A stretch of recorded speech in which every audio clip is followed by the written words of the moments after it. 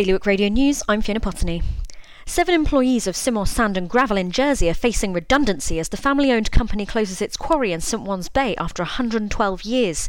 This is because the owner says he has reached the limit of what he has permission to dig and that a solution with government has not been reached.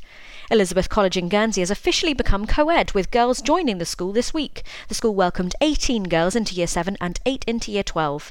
Pandemic financial support peaked in Guernsey last April, with 10 million being claimed in a month. The figures were revealed in a breakdown of COVID financial support released this week. And firefighters were rushed to Llanelwedd in Jersey this morning after numerous properties were set alight by lightning.